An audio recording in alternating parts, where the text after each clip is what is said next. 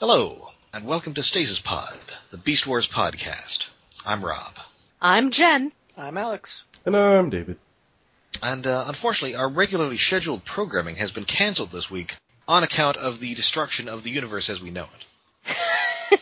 Yeah, well, Megatron, he had to do stuff. As you may recall from last time on the Stasis Pod, Megatron went back, well, he was already back in time, but shot Optimus Prime, thus altering the course of history so that, evil triumphs, and somebody, possibly you, no longer exists. Yes, but we sort of still exist, at least as disembodied voices in the void. Yes. Yes, and I believe we may have encountered a strange parallel dimension called Japan. Yes.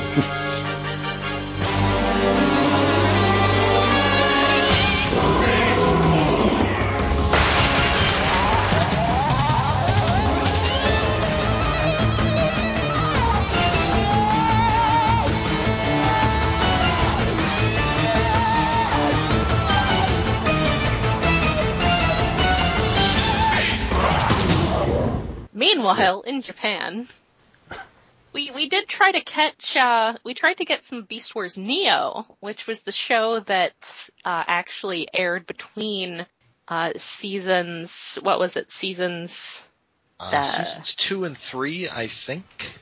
Yeah, somewhere in there. Okay. Something like that. Or was it after season 3? Because didn't they put 2 and 3 together for Metals? Maybe? I don't think it was after, because I think after, that's when we got Robots, we got Robots of Disguise. Car Robots, yeah. Right. Who knows? Yeah, Car Robots was right after Beast Wars, I think. I mean, time and space are being torn apart here. We have no idea what the rules of causality are. Totally lost. The important thing is to note is that Beast Wars Neo episodes seem to be surprisingly difficult to come by on, the usual online resources. Yeah, at least the first episode is impossible to find. It doesn't exist. So we've gone back to Beast Wars 2. Yes. It was a mistake. I think this whole thing was a mistake. Movie. Yeah. Yes, Wow. Now, I don't know much about Japanese anything, but this was like an in-theaters movie, right? Yeah, well... Sort of. Like you go to a theater, you buy your popcorn or your hot buttered fish sausage, and you sit down and watch some Lio convoy in imminent danger.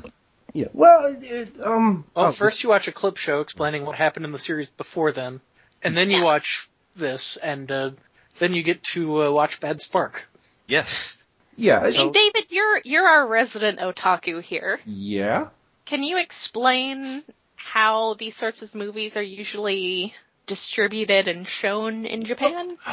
Well, this is a lower tier. This isn't like your Ghibli film or even Red Line, your big marquee anime movie.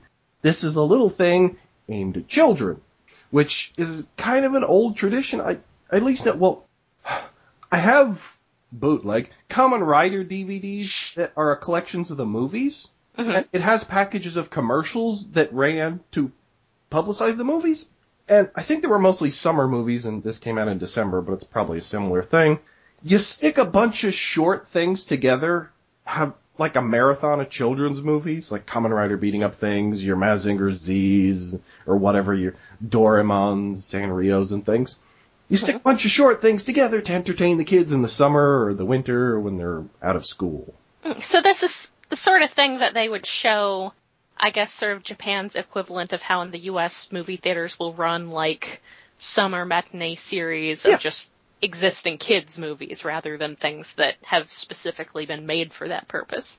Yeah, well, the Kamen Rider ones that was like in the 70s and the 80s, they were specifically made to run in the summer, and they still have Kamen Rider movies now that are kind of like, sort of like this, like 2 or 3 movies squished together to fill out a normal movie length, but it's just like a super special big episode. And I suppose the other thing that comes to mind is what was put together in the U.S. as the Digimon movie. Yeah. Which was the sort of separate, of course, I forget the guy's name off the top of my head, but very nicely directed little not quite movies, to the extent that they had to be pieced together into one big thing for U.S. release. Yeah, the guy who went on to direct Summer Wars. And some other things. Actually, I have the poster. Who directed it? Directed by Mamoru Hosoda. I think I read that right. I love the Digimon movies. Yeah. Yeah, it's like that. Like, those were only just bigger than a normal animated episode. Which is why they got crunched together for America. Yeah. Is that the same thing that happened with like those Pokemon movies? No, I think those are sort of, well, close to full length. They're like stretching 100 or 90 minutes. Right. I mean, you've got some extensive credits and maybe like an animated short. Yeah. You know, beforehand to hit that hour and a half mark. So that's sort of like the A-list equivalent. If you're Pokemon, you get like something like that, but if you're just Digimon or Beast Wars Second, you get something like this. Yeah. Yeah, this is the B team. Yeah. Well, I think Digimon would be the B team, and this is the C team, maybe the B team. Yeah. Yeah. Sadly, unlike the Digimon movies, they did not actually get some like really awesome animation studio and really great director to work on it. No, it was just apparently just like the regulars. There's a couple moments of really good animation in this, but overall it's just barely above TV animation. Yeah. You can tell where they had fun with it and put in a lot of effort, and you can tell where they would have used more stock footage if they could have. So, again, for another Transformers comparison, unlike in the US with Transformers the movie, where it's compared to the actual series, it's really beautiful. It's Beast Wars Second. It's not. It's not beautiful. Will Lio Convoy die? What is the secret of the monster transformer Majin Zarek? If anything, it's a little bit more like the G.I. Joe movie, and then a few steps down. Yeah. It starts out okay. And this doesn't even have like the Japanese equivalent of Don Johnson or Judd Nelson in it, unless there's some Japanese celebrity making those monster noises. Yeah, because they're Frank Welker getting another paycheck. Yeah, because this supposedly takes place somewhere in the middle of the Beast Wars 2 TV show, like somewhere in the 30s. Right. So it's like halfway through the show, I think. I forget how long it is. So there's one special guest star, but that's not really that special. Well, it is to us, but voice actor wise, it isn't. So, you remember the basic gist of Beast Wars 2 from our last Beast Wars 2 episode, and if not, go back, watch it. Don't watch it, it's a podcast. Go back and listen to it, but it's basically Beast Wars, but cheaper. Yeah, and this going back. I don't know. The water graphics look really realistic in this. It's not Beast Wars, but cheaper. It's unless I suppose if by cheaper you're not referring to the animation so much as what they're paying for writers, because they are obviously not paying for the good writers. No, probably not. And you've got a slightly bigger cast because you get Cell Animation. They're selling all those toys. Selling all the toys. But it wasn't a great first episode, and there's a whole, set of tropes unique to Japanese shows aimed at young boys. Oh, yeah. And this has all of them. Yeah, and it gets worse here.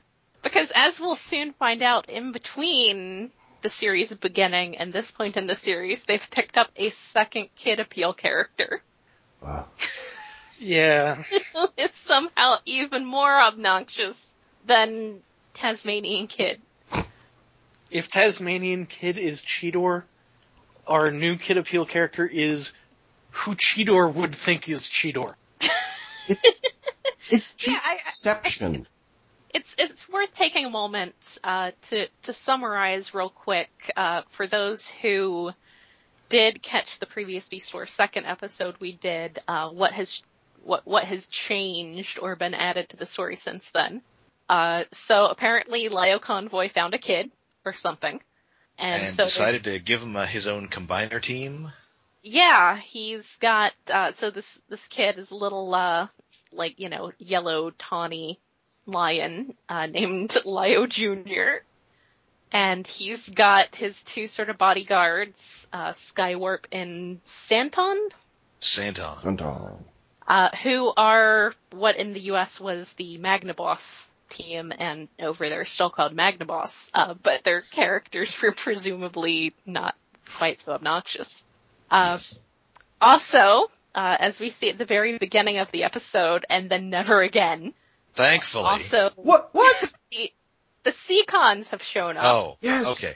They're okay. First, Yes. the Seacons have shown up, which I don't think there's ever a point where Japan used or reused a Scramble City combiner. That being, for those not familiar with the term, sort of an overarching term for those peg-headed mid-80s, aerial bots, technobots, Denacons. The grand cause of combiner wars. Yeah. So I don't think there's ever been a point where those have been reused where they didn't just really feel archaic compared to the other toys they were re-released alongside. Yeah, because the Combaticons were in robots, or car robots. I remember getting those in Robots in Disguise, being so excited because they were some new toys. And bear in mind, I was in my early 20s at the time, so it's not like a little kid being super excited. I was so excited. I went out, it was snowing. I had just moved back to Virginia after living in Michigan's scenic Upper Peninsula. And I called my best friend up and I was like, let's go look for toys. And he was like, but it's snowing. I'm like, this is not snow. This is not snow. And I went out and I found them and I was so excited. I was gloating a little bit. I get home and I take them all out of the packages. I transform them and assemble them. I'm like, it's just G1 Bruticus. It's not great. This is not a great toy for the year 2002. No. I've been so excited and they were so anticlimactic and I should have known that they were going to be that anticlimactic. And having the Seacons here is sort of the same. It's like you've got this one group where you've got a bunch of peghead character designs and they show up briefly and they have a ship that is literally a spaceship. Oh, but they're the Seacons. They're the best of the original combiners. They're little animal dudes. They're space pirates. Actually, and their pirate logo makes them look like they're trying to steal. This episode will be 3 hours long. Well, this is why I'm not allowed to edit the wiki. Their space pirate ship has a pirate flag that looks like if Wendy Thomas, mascot of Wendy's, decided to become a pirate. I always thought it was kind of like a Skullgrin head. Anyway, they show up. And the other new arrival since the beginning of Beast Wars 2nd would be Tripredacus. Oh, this is problematic. It's problematic, but it's very short. The very first line of dialogue is Costa Rica. Because these guys are horrible mariachi, borderline racist caricatures. I suppose at this point, considering that the Seacons and Tripredacus show up at the very beginning of the episode, I suppose we can just go ahead and jump into the episode itself and then worry about pointing out which characters are different as we get to them. Which someone else should do because I cannot keep up with who the Switch Body people are, except that one of them keeps saying Roger, so I assume that's the one. Yeah, it really doesn't matter for the most part. No, it doesn't. It's for the first 3 minutes are the Seacons combining and fighting Tripredacus, who combines. Hey, Tripredacus, wow, you look bad in this compared to when we saw in regular Beast Wars, but so when within a minute of the beginning of this movie, we get mariachi band music and Tripredacus. Yeah. Fortunately, they fight the Seacons. There's some ridiculous, silly anime take panic faces from the Seacons. It's kind of the best animated part of the whole thing. It kind of isn't. I think that's probably because they're reusing stock footage for the combiner stuff. Quite possibly, but still, even the reaction shots, a giant spaceship just shows up before they actually really start their battle, whacks into them and breaks them into their component parts. And the animation of them falling apart is actually really nice. Yeah. But bye, Seacons. Fuck yeah, Seacons. Oh, one minor note. This is the very short appearance of the very first Combiner female limb. Yes. And she doesn't have a line. Nope. Was this this their first appearance? No, I think Or just the first appearance that we've covered? Because we Yeah, didn't first cover appearance them. we've covered. And we're not going to come back to Beast Wars 2. God willing.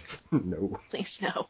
So it's nice to see Scylla show up. It's like, hey, we have a female character. She's problematic. So we're not going to go into that. No, I was kind of disappointed we didn't get any Artemis or Moon in this. Yeah.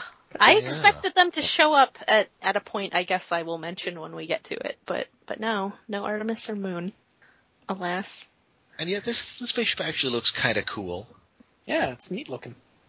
Yeah, The spaceship or the space ship? the The giant space pirate ship. Well, the space pirate ship is very nice. It just reminds me of. I mean, it's just an actual pirate ship. Yeah, but the giant alien green spaceship thingy kind of reminds me of an over detailed Zentradi ship from Macross. Yeah, I can see that. It's green and slightly organic, and it's giant, and it crashes into the Earth, and thus begins the episode. Oh, and we get a title sequence. Yes, we get a title sequence with such music, with such traditional anime lyrics as "Let's tie our hearts together, we will never be alone." Yeah, over the scenes of robot parts and a spinning pirate ship wheel, which is... Well, it's just like a ship's wheel because it's Yeah. the same one that later steers the movie's villain yeah, it's kind of... for some reason. It's not great. No. But anyway, yeah, this thing crashes into the prehistoric whatever planet Gaia, which I think is not Earth. No, it's not. It's maybe Earth. Sometimes I think it's Cybertron. It's confusing. Did the writers know? We're What? not sure. It's Did just they care? Not really. No, they don't really care. Well, the problem is that the Maximals in this are called Cybertrons, and the Predacons are Destrons, so when the Destrons are threatening the Cybertrons, they're threatening Cybertron. It gets confusing. Yeah. Anyway, the actual title of this is Leo Convoy in Imminent Danger. Which, I guess Is, that I mean, happens, sort of. I mean, he's not really in any more imminent danger than everybody else. No. It's really a lot more Lio Jr. in imminent danger. Yeah, that would be Because more... of him, Yeah. because of his own fault. Because he, Yeah, in imminent danger from his own stupidity. yeah. Yeah. So yeah, both sides detect this. And the Cybertrons are worried about it. But Galvatron of the Destrons is he's kind of jazzed about this coming. He has a feeling that it will bring them great fortune. Yeah, and he hasn't changed mode, but pretty much everybody else under him has gotten an upgrade from... They used to be vehicles like jets and things. He But still now has his they're all- perma grimace. Yes. It's but now Yeah, amazing. that is. half the guys working for him have become cyborg versions, like there's the Cyborg Waspinator and the Dinobot 2 and some other things. Cybershark and Wolfang. Wolfang. Yeah, and then there's the background guys that are the little auto troopers or something. I think they still have the same bodies. Yeah. Okay, whatever. And then there's also Galvatron's brother, Megastorm, who has gone from being Generation 2 Megatron to a remolded Trypticon. Not Yes. that remote. It's just Trypticon wearing spikes on his head. That's the entire thing. So all my notes involving him are just Trypticon does. Trypticon in a hat. Yeah. Yeah. And Trypticon Nichan, it's kind of adorable, but Yeah. The brother shtick is kind of amazing. It continues to Yeah. be one of the better parts of the movie. Yes. anyway, the giant alien spaceship crashes in the conveniently nearby Arctic. Yep. Yay! Every planet's got one. I know where that is. And then everyone, all the Cybertrons are dicks to Leo Convoy Jr., or Leo Jr., whatever, the little Kid Appeal character, because he wants to go investigate this, and everybody's horrible to him except for Kid, the Tasmanian Devil, who's the Cheeto of the group. Because he totally understands him. Yeah, so they agrees to go with him, and then everybody's less of a dick to Leo Jr. and wait, Skywarp's the name of the bird. Yeah, the eagle. Yes. Who was was released over here as Prowl. No, he was Silverbolt. And I know this Oh. because I wrote him into my Beast Machines fanfic. Oh, which one was Prowl? He was he the lion. Was the lion. Oh, Yeah, which continues the trend in Transformers these days of Prowl being the absolute worst. Yeah, that makes more sense than him from the Completely bird. That's horrible. Yeah, Completely spoilers. different. The others were in fact right to be dicks to Lyle Jr. because he's the worst. Yes. Oh, totally. but he's just the child Kid Appeal character. And he's apparently in charge of Magnaboss, which is crazy. Well, he forms the head, which is... And it does remind me of, in Car Robots / Robots in Disguise, the construction combiner who had this kid. Yeah. The others were basically like his mentor / guardians. Right, Wedge. Yes, so I don't know if that's just a trope or... That's definitely a trope. It's like the young prince and his entourage. It keeps cropping. Yeah. And it's usually insufferable, like here. Yeah, he's pretty insufferable. So, Lyle Convoy does eventually agree to this, and he sends the Magnaboss team plus Tasmania Kid into the Arctic wasteland. Yes, none of but them this kid are is Arctic. totally gonna help. Yeah, it's like one of them is an elephant. It's like, where's your Tigertron guys? A polar bear at least? I don't think they have any polar animals, except maybe the squid. Yeah, squids are not polar. At least not that color. Yeah, basically Skywarp and Santa go on to be their babysitter. Yeah, and Leo Jr. is the first one inside this alien spaceship they don't know anything about. And he starts pushing buttons.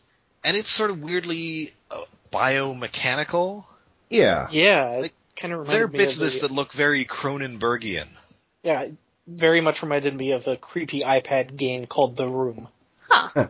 Not to be confused with the The creepy movie, The Room. yeah, Alex, creepy you're for my different best reasons. friend. So Anyway. how's your sex life? They're poking buttons, and somehow they figure they can actually know anything about this alien ship. They have no idea where it came from. Oh, but they find a control unit for some sort of weird temporal space bridge.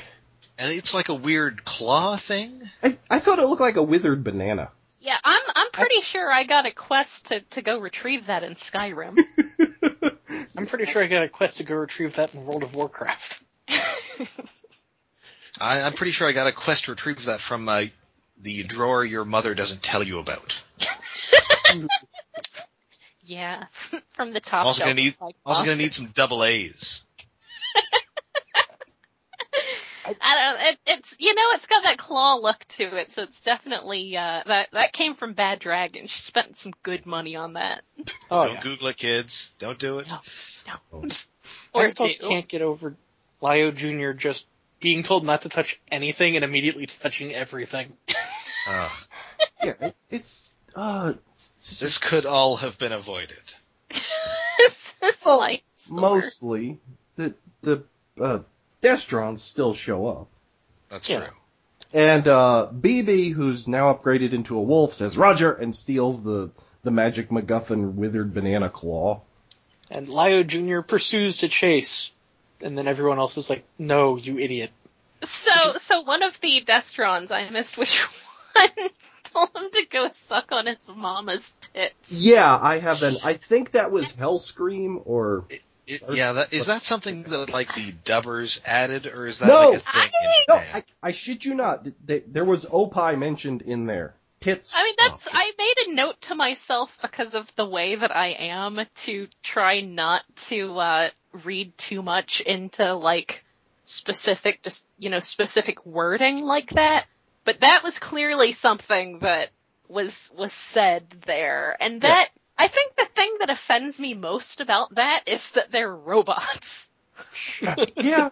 I mean, maybe it's like a slam because he's a mammal and that guy's a shark. I mean, I assume I see it being, an acceptable slam as in, you're a child, but they're robots. But yeah, I can offends only me assume because it's they're an robots. idiom. yes, Kind but, of like that it's large number of years too soon for you to do that. which is a line they use at 1.2. It's 10 years. Yeah. They say that, yeah. But it's just Yeah. such a weird idiom to show up in this thing aimed at little children. Yes. Yeah, I really was not expecting to read one of George Carlin's 7 words you can't say on television during this sequence. And Yeah, then so- later on, doesn't somebody say that he's getting pissed off? Well, that could just be... That may be that- translation. Yeah, that's I mean- probably Yeah. the fan translation, just trying to make sense of something. But Well, this, Being it's gritty and also- mature. It's also worth bearing in mind that they just have different standards on that over there, because I remember there being some talk about how in Headmasters there's a part where Wheelie is, saying language that children should not say. I Is guess, saying offensive, which is great because it's Wheelie. But yeah, it just, I get the impression that that's a little more acceptable on children's shows over there, but yes, it's also possible it's a idiomatic or, yeah. it is a villain saying it, but it's still just weird and takes you out of it. Which, it's hard to get into this because the pacing and the tropes are so, Terrible. and then since somebody's talking about yo mama's tits. I mean, like I said, I can accept that well enough as being like, because you are a baby. Yeah. It's not necessarily saying, yo mama's so fat. It's just saying, you are a baby. You're a baby, run home crying to mommy kind of thing. Yeah. Yeah. Yeah. Anyway, moving on past Leo Jr.'s mother. The rest of the Cybertrons show up in their ship, which still flies. Why haven't you left the planet, guys? Or maybe that's not the thing. Whatever. I don't remember why they're here in the first place. And then everybody transforms. Angle Moyus energy. Oh, yeah, something. It's like a Nostradamus thing, right? Yeah, we covered that last time. Right. And Leo Jr. shoots that out of his face. Yeah. Yeah. So he's Because got like he's some- special powers. He's the chosen Some one. sort of chosen one. Yeah, anyway, it's all... I hate chosen ones. Why does he have such an Optimus-y face? He does not deserve it at all. No, he does not. Yeah, because only Leo Convoy also has a faceplate, right? Yeah. Well, I mean, the squid guy kind of has a faceplate. Yeah, sorta. Like a weird squid face. Yeah. I do love that But Scuba shows up and does another idiom, which is Solid Snake's catchphrase. Huh? He says, kept you waiting, huh? I missed that. Yeah. Also, I haven't played those games. So. Yeah. Maybe Lyle Jr. just has like the juvenile onset version of that syndrome that was it Pyro had in Last End of the Wreckers. Oh, yeah, where he was Primus Optimus Primus. something? Oh, yeah. I think the weirdest thing about it is just having the Kid Appeal character have Optimus Prime's head. Yes. Super weird. It also gets Yeah, us a really bad scene later, but I'll get to that when we get to that. Yeah. So he can't.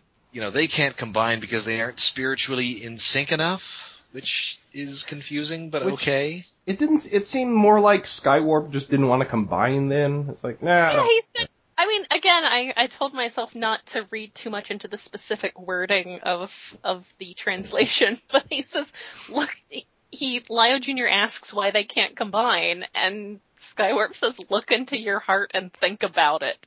It's like, Search your feelings or something.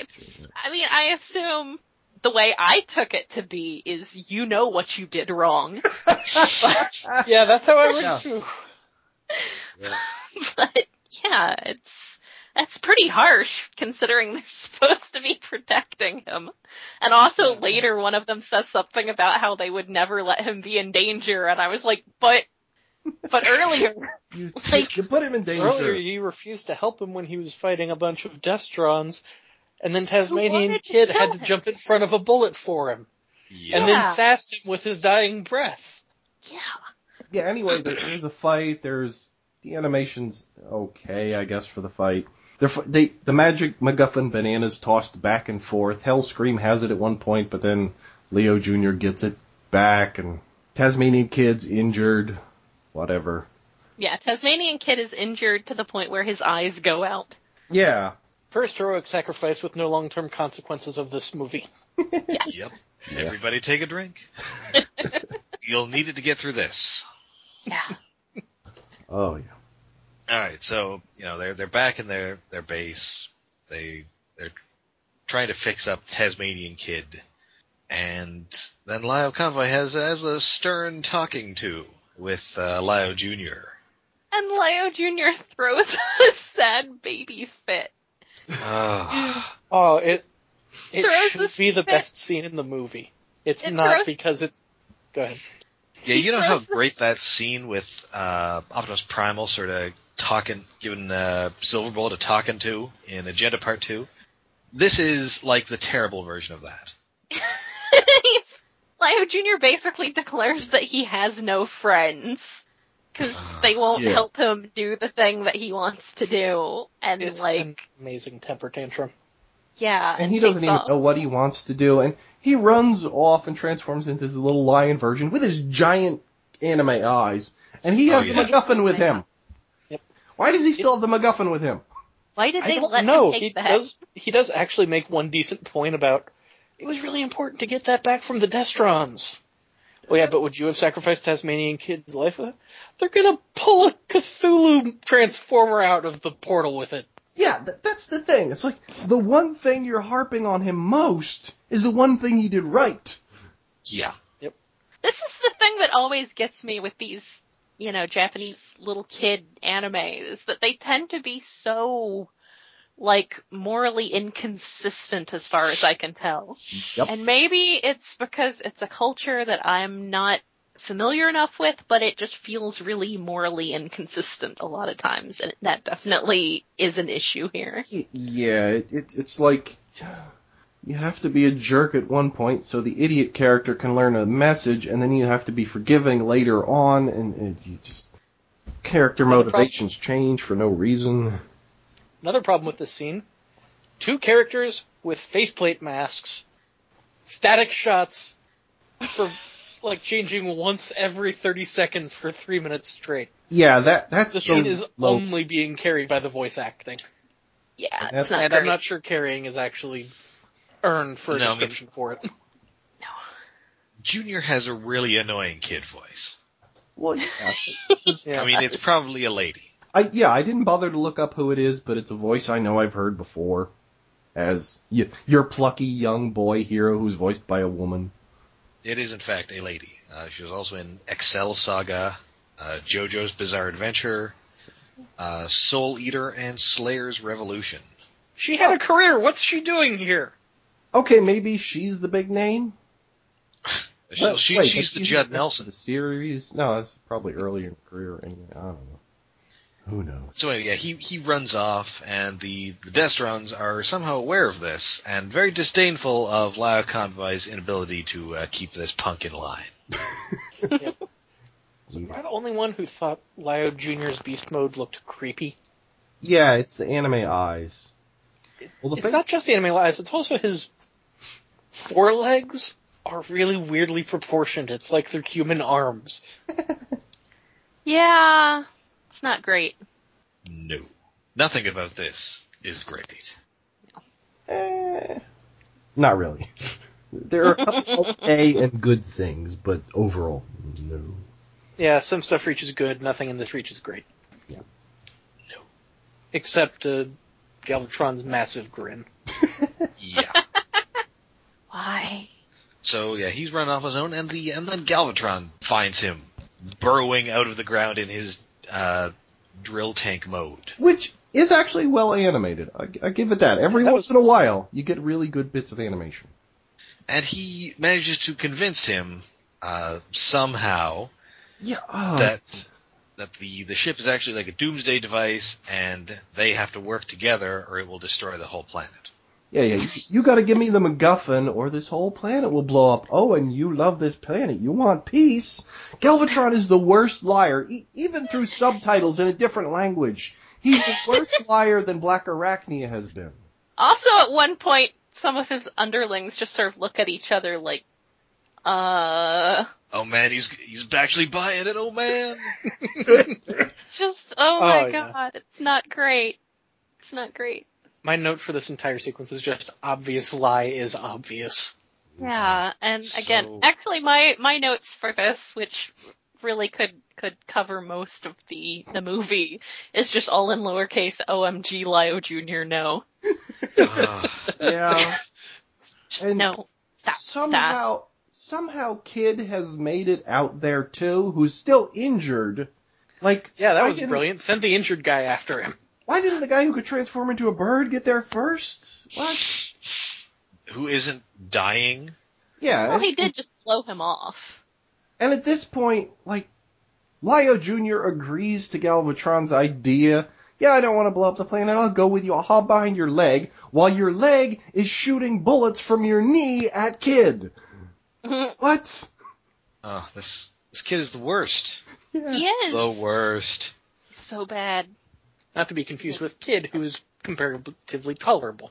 Yeah. Yes. Yeah, not to mention, on top of that, it's like, at this point, you're that close, just grab the little lion cub. Why do you need to convince him to walk back to your base on his own power? And I mean, listen, if he's that dumb, you might as well.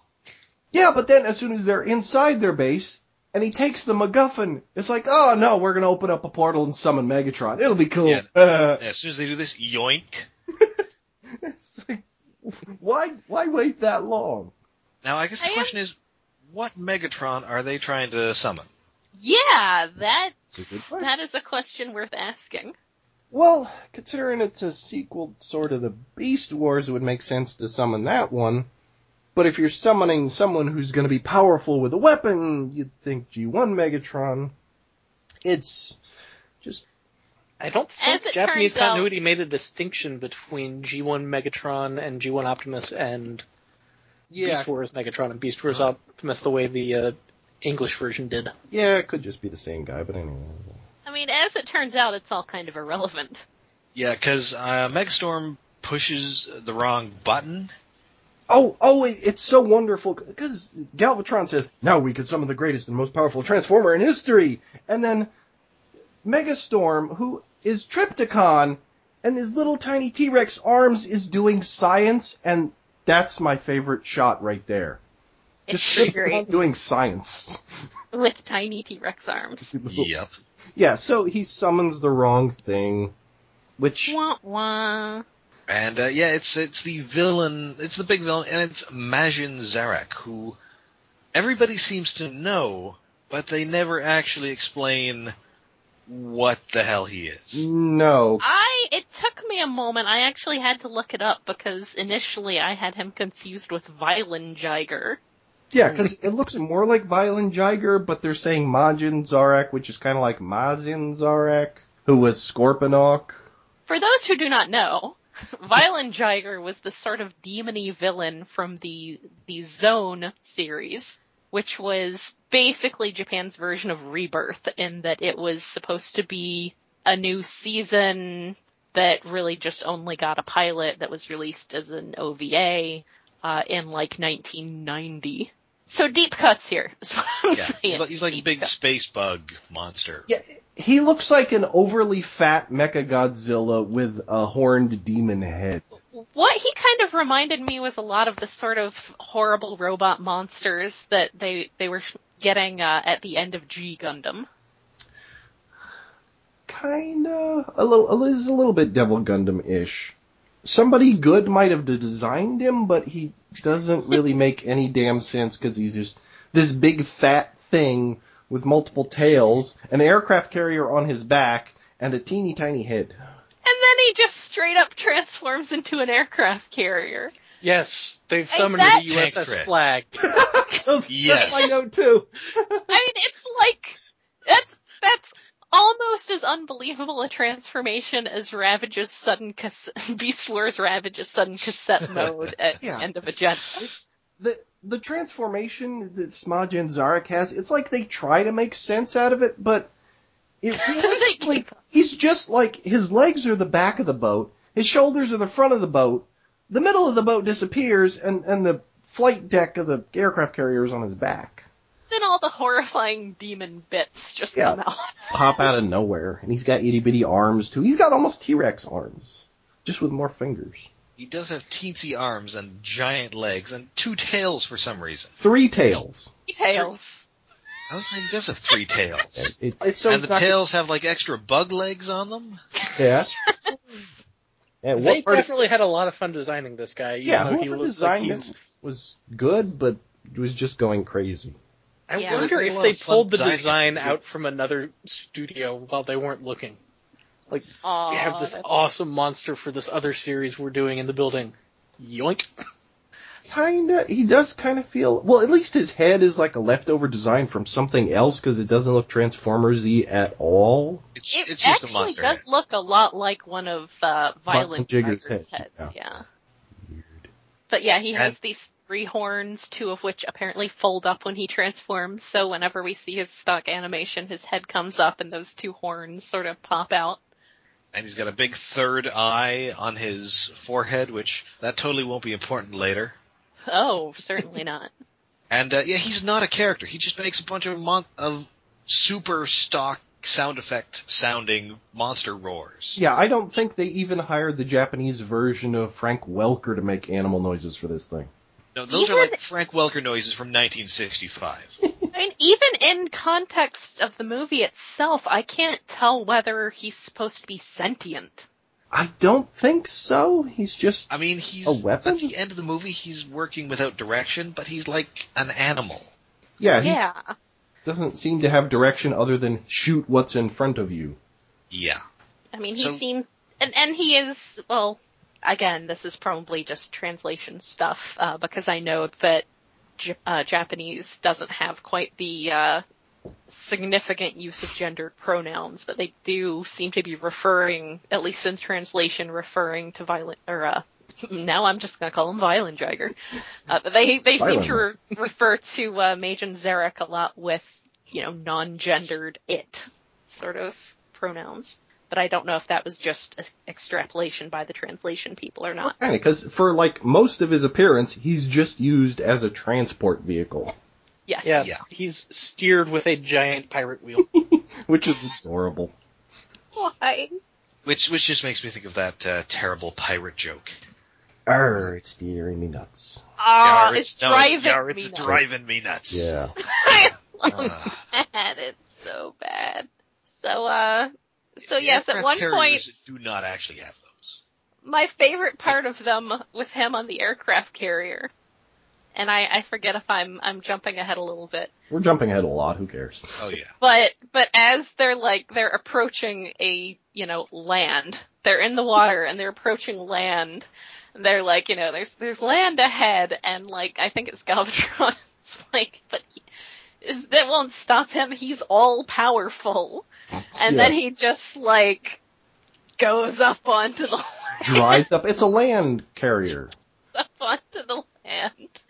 Also, Lio Convoy sends Galvatron a threatening text message. No, that's not from Lio Convoy. That happens. As we find out, yes. Yes. But Galvatron thinks that this challenging text message is from Lio Convoy. And, the Cybertrons are panicking because his big thing is here. Oh no, Majin Zarek, who we have no context for, is here. We're afraid. But, somewhere between... The voice acting is trying a little, but the music and the way it's written, it doesn't convey the level of threat you'd think this giant thing should be. Not so much. Yeah, weird. And also, again, we are jumping ahead here, but there's also a bit where Hellscream launches from the aircraft carrier, and the rest of the Destrons are basically being the flight crew, and it's like being a Top Gun, and I enjoyed that because I love Top Gun. Yeah, that's my great. favorite part. And I loved Hellscream just going afterwards. I always wanted to do that. Yeah, that was pretty adorable. Oh, it's great because they're doing everything a normal flight crew would do on an aircraft carrier deck. Like they have the little glow cones, and Trypticon or Megastorm, whatever, is kneeling down and doing something like he's a mechanic. And the guy who's launching is the guy who is a robot shark. Yeah. Yes! Well, he can They fly. launched a robot shark. It made me wish that Skybite was actually on the show. Yeah. It's pretty great. Would have had a haiku at least. So yeah, they're fighting. We get a brief cameo appearance from the Insectrons, who are also on this show. Yeah, and they're good guys? What? Yeah, they're all good guys. Yeah. Despite their leader being the horrifically sculpted Transketo. Yeah, that's Oh, I weird. love Transkito's toy, though. And I mean, I do, but he looks like the Predator. That's true. Clearly not a good guy. anyway, Lyo Convoy is just beating up everybody, and at one point he makes Trypticon blast off like Team Rocket. Yep, he is blasting off again. Oh, another bit of, I think it might be the last really good bit of animation in this, is when the Majin Zarak actually fires his main gun. It's a very nicely animated, destructive wave that hits everything and destroys mountains. Yeah, that is cool. Did we get to the part where Lyo Jr. finally escapes because he remembers he can turn into a cat and cats can fit through just about anything? Yes. Cats are a liquid. That's exactly how Halle Berry escapes from prison in that Catwoman movie. No. Oh yeah, but that's kind of like the part where the music is the worst. Cause like, the giant robot monsters on a rampage and is Lyo Jr. imprisoned in that or the Destron ship? I think he's on the Galvaberg. But like, the music they have during his escape is like this upbeat, peppy thing that does not fit at all. No. Just weird. Anyway, he gets out. Yeah, he gets out and he, merges with his Magnaboss comrades, and they get to this ship, the weird alien ship that we also never get an explanation for. Yeah. And he hits a home run in Smash Brothers. Yes. Exact same sound effect. And so he uses his own power to activate this teleport thing. Which, again, is another very Japanese robot show trope. Mm-hmm. Like, I've seen it at least like 3 times in Getter Robos. And we see he brings through a mysterious figure. Who could it be? I don't know, Who but could it be? it's a chromed golden repaint of somebody. Yeah. It's a convenient limited edition repaint of somebody. Enter that lucky draw, kids. Yeah. And then, after the Cybertrons have seemingly been defeated, Galvatron gets a threatening text message from Convoy. It's just on his computer, it pops up and he gets angry. Cause yeah, man, you get angry when somebody's sending you anon hate. He gets anon hate. Got doxed.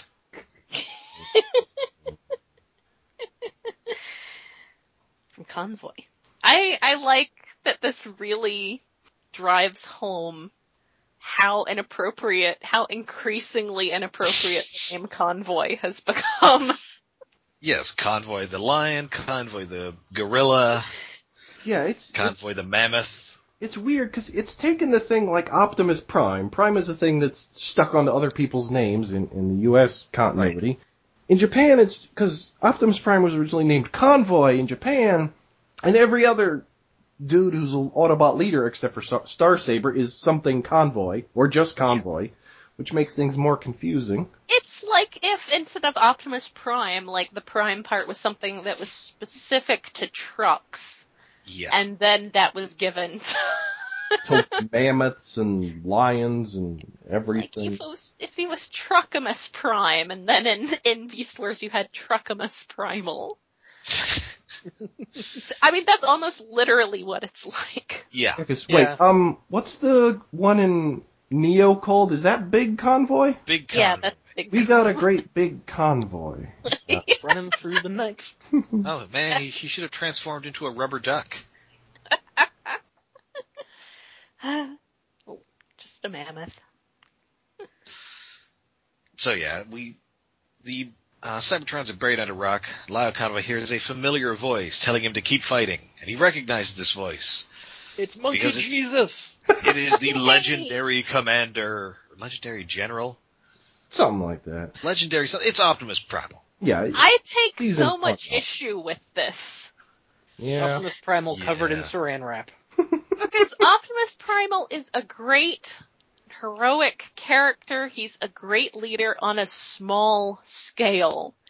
He is not legendary. Well, Especially because, keep in mind, at this point, all they've really gotten is, like, season 1. yes, that's where the problem lies, because he's season 1 design Optimus Primal, and he's not a legend at that point. Like, by the time that we eventually get back to Cybertron and everything happens in Beast Machines, then he might be a legend. But by then he's dead. Well, Yeah. And even then, he's never quite the kind of legend. I mean, later, I'll skip ahead again for a moment, but he and Lio Convoy do this Matrix-based attack. He doesn't have a Matrix. I mean, not yet. no, it's It's like he's not. They're using him, and it's even funnier if you consider the way Beast Wars was translated in Japan. So this great He's a joke. legendary lover of bananas. Yes. and here he's like this Jesus monkey, as you said, but he's just a low-level, decent commander. And he's okay with all this being revered as if he was a god. It's like, Yeah, I can't see Primal reacting like this. Like, how the hell did I get here? Who are you guys? Wait, you think I'm important? What? Yeah, Optimus Primal he's the John McClane of the Maximals. Yeah, he's the dad. He's the awesome dad of the Maximals. He's not Jesus. Or General Monkey Patton. No. Yeah, and somehow he arrives here and he's come up with a plan that uses native terrain to his advantage. You just got here. How do you know about this, like, spaceship graveyard in a canyon? What? He just does. And of course, it must He be said has here that scripts. he retains none of his personality. Nope. He's a generic No. leader guy. Yeah. I mean, Thank I you. wonder if he Leader even things. retains any of his personality from, like, the Japanese translation of Beast Wars. I can't imagine. I mean, he doesn't say anything about bananas as far as I can tell. No. That's important. His bananas. Yeah. So yeah, they lure him into this canyon where, Majin and Zarek will be somewhat trapped. Because they're lucky he can't fly. He just waddles. Yeah. And once again, we've got more power sharing here because Magnaboss has now got Tasmania Kid's energy somehow coursing through him because Yeah. they teamed up. Because he's kind of master blastering him here. I don't know how it works. knows? It's like Magnaboss has a wound in his shoulder. I don't know what they're doing. The physics break down because somehow Magnaboss lifts the entire aircraft carrier and throws it. What? Hey, it's just like on Carnage in C minor, where I think Devastator lifts Broadside. But at least Devastator's supposed to be like 100 feet tall. Magnaboss is like 20, 30. He's as tall as a lion standing on an elephant. Oh, okay. 20 feet. Like a kind of unfolded elephant, but... That's my favorite kind of measurement. This is probably the only cool actual action set piece in the movie, and it's lifted straight from Final Fantasy VI. Yeah. Magnaboss suplexes that aircraft carrier. Yeah. And at this point, Galvatron gets thrown out of Majin Zarak, and he conveniently lands on Trypticon, who can fly. What? Yeah. Well, I guess he kind of has that vehicle-y mode that you could conceivably say flies. Yeah, the base Maybe. mode, whatever. Whatever. There's like the base mode, and there's the dinosaur mode, and then there's like a third mode that is allegedly a vehicle. Yeah. Those are my favorite. But again, it's the Megastorm being adorable because he's talking to his brother in this flying vehicle mode, but his head is on the back of it, like just opening and closing, talking to him. It's like so toyetic. So yeah, the the Destrons are out of here, but Majin Zarek is still on the rampage because they're just finding out for the first time that he's alive, even though they all knew who he was originally. Yeah, they were so scared of him, but then he was being piloted. You should have been scared of without it. Whatever.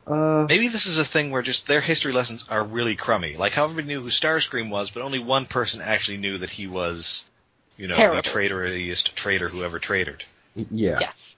So, but luckily, they've been doing some science on the Cybertron base, and it turns out that huge conspicuous third eye, if you can attack his weak point for massive damage. So this is something that also, to go back to Headmasters, because I have some vague knowledge of Headmasters from having Get the power pack.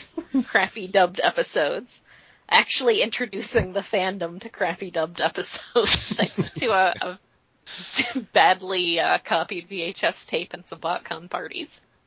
That one episode that everyone picked up on, Life Can Be Sacrificed for Peace on Earth, had this plot about how, like, Highbrow was trying to figure out what Scorponok's weak spot was, and I want to know where this trope came from, that a weak spot is something that you can find by sitting at a computer for long enough.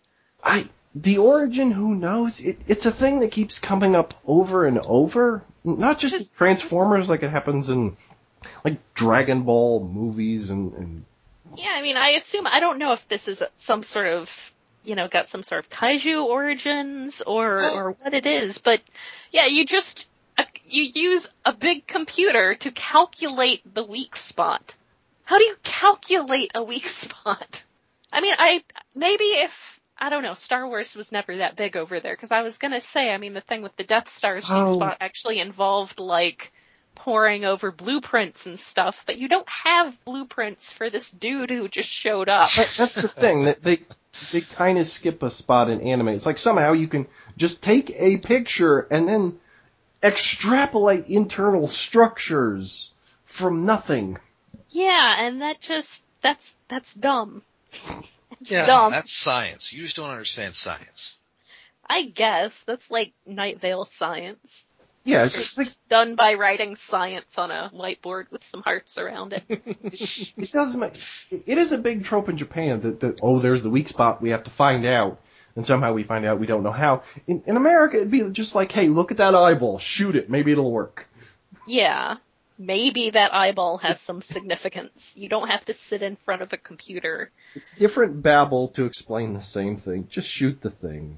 There is a similar thing on a Generation 1 episode with Bruticus, but in that case, I think it's a deliberate failsafe that they put into him, so they could stop. Yeah, where they have a spot on his back. And there are like 3 spots on his back. Yeah. And the thing with that is that's known by the person who put him together, being Starscream in that case. And that's something that they specifically have to have Starscream tell them. Yeah, this is just missing that key component of why do you know this? How does looking at a computer help you figure that out? Anyway, it's time for hot-blooded robot action, and it is time for burning justice. Yes, Convoy and Convoy just glow for no reason. Well, they synchronize their matrices. The reason is they need another color redeco. Yep. They need a special edition redeco that they can sell through a special promotion to tie in with this movie. Oh yeah. So they synchronize their matrices, even though Optimus Primal does not have a matrix, and I find the notion of him having one offensive. I agree. That should never happen. No, he doesn't need space magic to make him awesome, because he's already awesome. Yeah. But they made him more awesome. He has 3 different colors in this. He has his standard, he has the golden when he shows up, and he turns red when he and Lio Convoy transform, and Lio's glowing gold, and he's normally white, and Primal is red, and the monkey riding a lion towards the... That's kind of cool, I have to admit. That is kind of cool, and like, they give each other different special names, and it's like Erupting Burning Convoy or something. I mean, the way you fix things, the way you defeat things in 90s anime is glowing and crashing into things. Yep. Which, I love G Gundam, so I don't have a problem with that. It's just a bit more put into everything else around the, hey, it's glowing, so it's more powerful part. Yes, it's glowing. It's going to crash into things, and then it wins. Yeah. And that's what they do. They go right through his head. Through Not this just his third head. eye. Through his head and then out through the rest of him, just flying and glowing. And how you're a lion and a monkey? I mean, okay, it has jets, but what? Because I burning felt like- justice. Hot-blooded something or other. If it had been 10 years later, I would have felt like this really wanted to be the end of the original Transformers, the movie. Or that also involved crashing through a dude's eye. It did. Uh, Exactly. Nobody was glowing until they got in his tummy, and that's a whole different thing. There were Maybe they just Matrix don't understand what a matrix is in Japan. Maybe they just think a matrix is a spark chamber. Who knows? Well, stay tuned for next episode. Oh yeah. Stay tuned It'll for be next brother episode. versus brother. Tears and blood will be shed. Anyway, they defeat the thingy, and then Primal has to go home, but it doesn't seem like he wants to leave, which is crazy. I like when Primal's walking off, and he's walking off in robot mode, and you get the kind of, like, sexy robot butt shot that we've come to Oh, yeah. expect from Alex Milne. I forgot about That's that. a very more than meets the eye sort of butt shot we get of Optimus Yeah, Primal's robot mode, and I'm pretty impressed. It is very normal framing you would get in a fan service show on some anime lady's ass. I may have to Robot screen suit. cap that and add that to the post. So that Make it a GIF. Yes. Yeah, that may be required. But yeah, and he's going away, and he says he's gonna go back to Energoa, planet Energoa. Is it like, okay, in Japan, I guess they didn't figure out it was supposed to be Earth all along. They're gonna be in No for a one surprise cares, after no. this movie comes out. Oh my god, I was wrong. It was Earth all along. You finally made a monkey out of me. But anyway, so he doesn't actually want to go, apparently, but they have to send him back because, it turns out that giant trans-time portal thingy actually is going to blow up the planet. And possibly the universe. Yeah. Yeah. Why the universe? Why? Why is not blowing up the planet you're standing on just enough stakes? Yeah, they needed more They don't really stakes. care about that planet that much. I mean, it's got that They weird needed- Amalgos stuff, but they could detect it out in Kind of a space if dump. they blew out the planet. It's like They anyway. needed more delicious steaks. Listen, this transport device is frightening. This transport device will destroy space. No. So Primal's well sculpted butt is like, my planet needs me. Goodbye. Yes. Actually, if it was only the planet, they still have a functional spaceship. They could just take it to another planet. Yeah. Yeah, I guess it has. And they need to get it out of the plot as quickly as possible because it would make things way too easy for the second half of the season. Yes, Yeah, of course but, it's got to be about to explode. But the thing is, they don't actually destroy the entire spaceship. They just destroy the 3 bits of it that are up in the sky that make the portal. The rest of it's still there. Yeah, well. That's a plot. They destroyed the portal. That And of portal course is a plot hole. A literal plot hole. Yes. Yeah. Exactly. That's the movie. So to speak. Yeah, 45 or so minutes of. That's like a 2-part episode. Yeah. Yeah. A We're not crummy getting that 2-part time back. episode.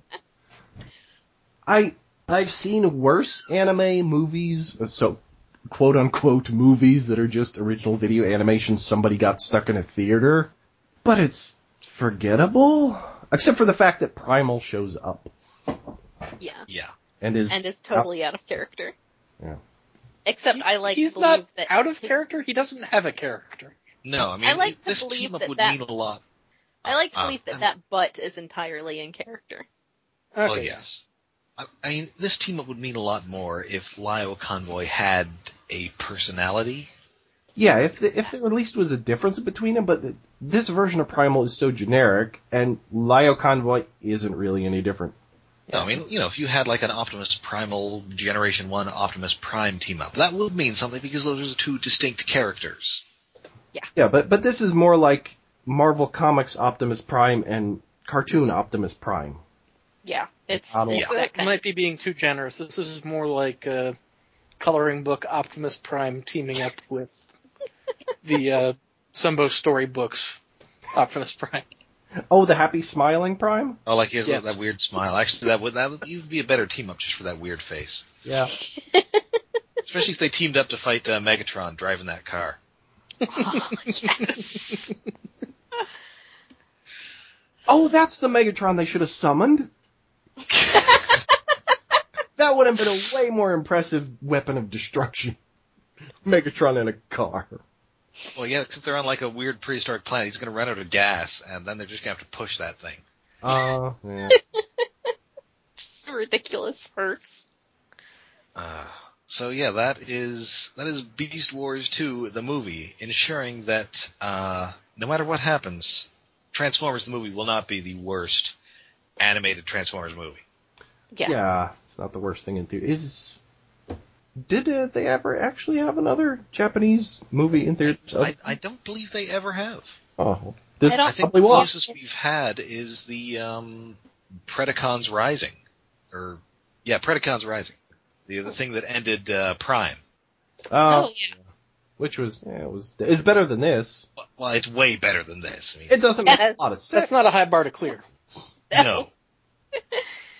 It's enjoyable, whereas this is not enjoyable. But boy, can you imagine how relieved those people watching this must have been when they hit Bad Spark? Oh yeah. Yeah. Is this package with Bad Spark in a clip show or something?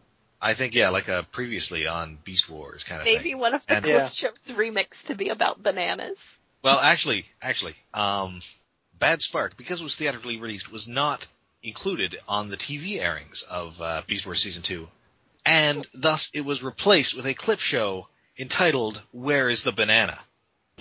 Oh yeah. God damn it, Japan. To be followed up later by another clip show that was called I Found My Banana or something. This is why I'm so amazed that we're getting a Masterpiece Optimus Primal.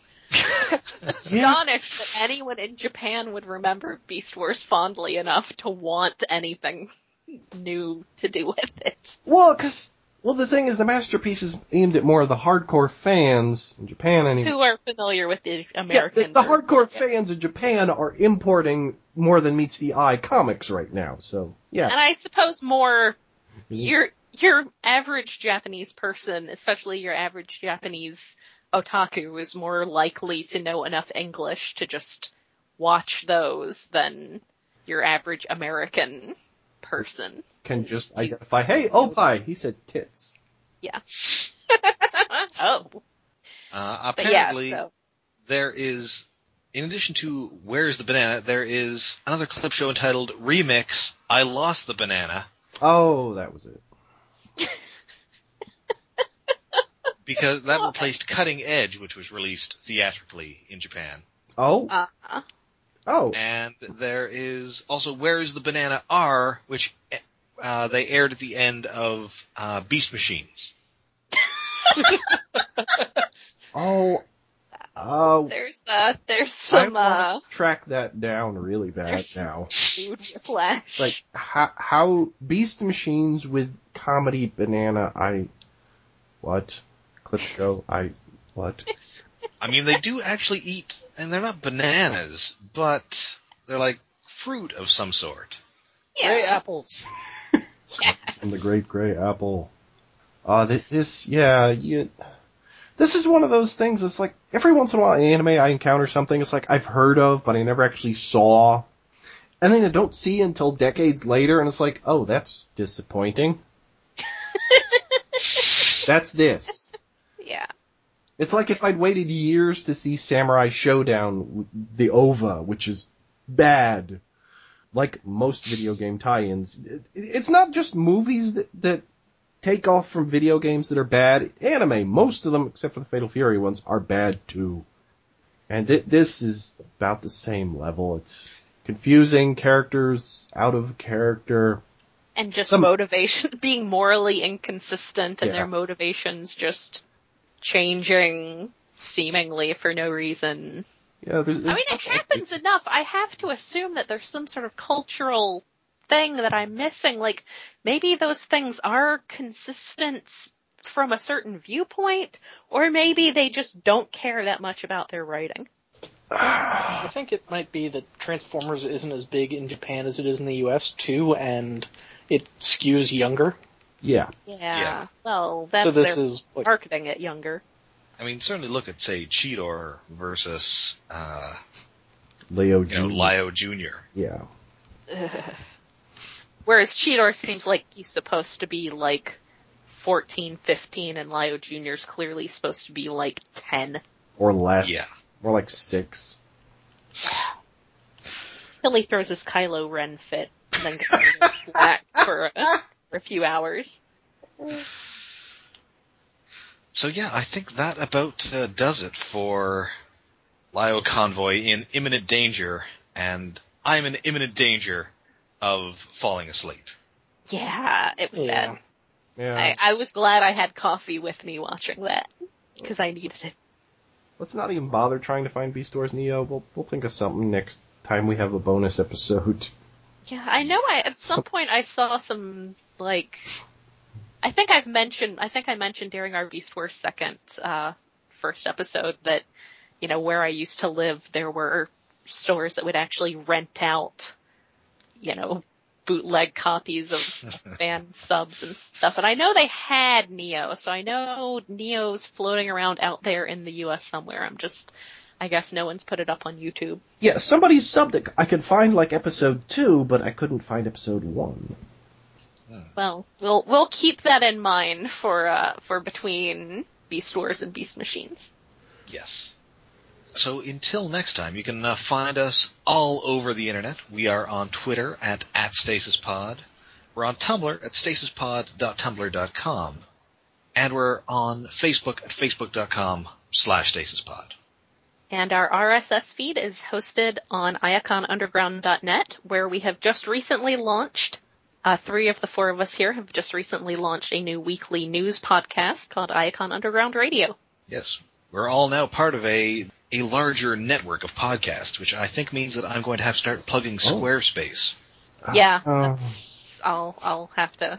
Also, Audible. Like a handsomer Paul Scheer. I listen to a lot of like writing podcasts, and they all plug just audible.com just constantly.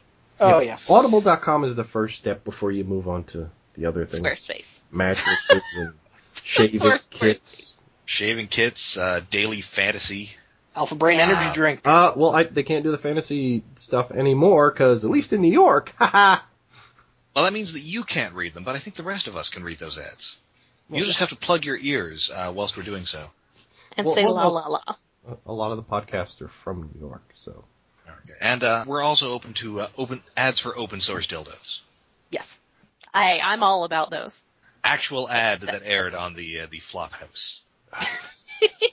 Was hilarious. That sounds delightful. The other hosts barely let him finish. But anyway, if you would like to write into us with, I don't know, ads you'd like us to read, or maybe you know where to find Beast Wars Neo episodes. Maybe they're in like a warehouse at the end of Raiders. And I suspect that much like the things in those boxes, if we tried to watch it, our faces would melt off. Yeah, that would be my concern. But if you want to write it into us about any of those things, write into the old Maxa mailbag at stasispodcast@gmail.com, and we'll read your letter on the air. So, until next time, when we see if, maybe the universe is slightly better, in slightly better shape than we left it, and we can reassume our corporeal forms. At least, here's hoping. Yeah, I mean, there can't be anyone there who'd actually be able to fix anything, right? Nah. I mean, the time itself is coming apart. Wibbly wobbly. Timey-wimey. So until then, I'm Rob, and yes, I lost the banana. I'm Jen. I found the banana. I'm Alex. What's a banana? And I'm David. Yes, we have no bananas. We have no bananas. Wait a minute. That's not a banana.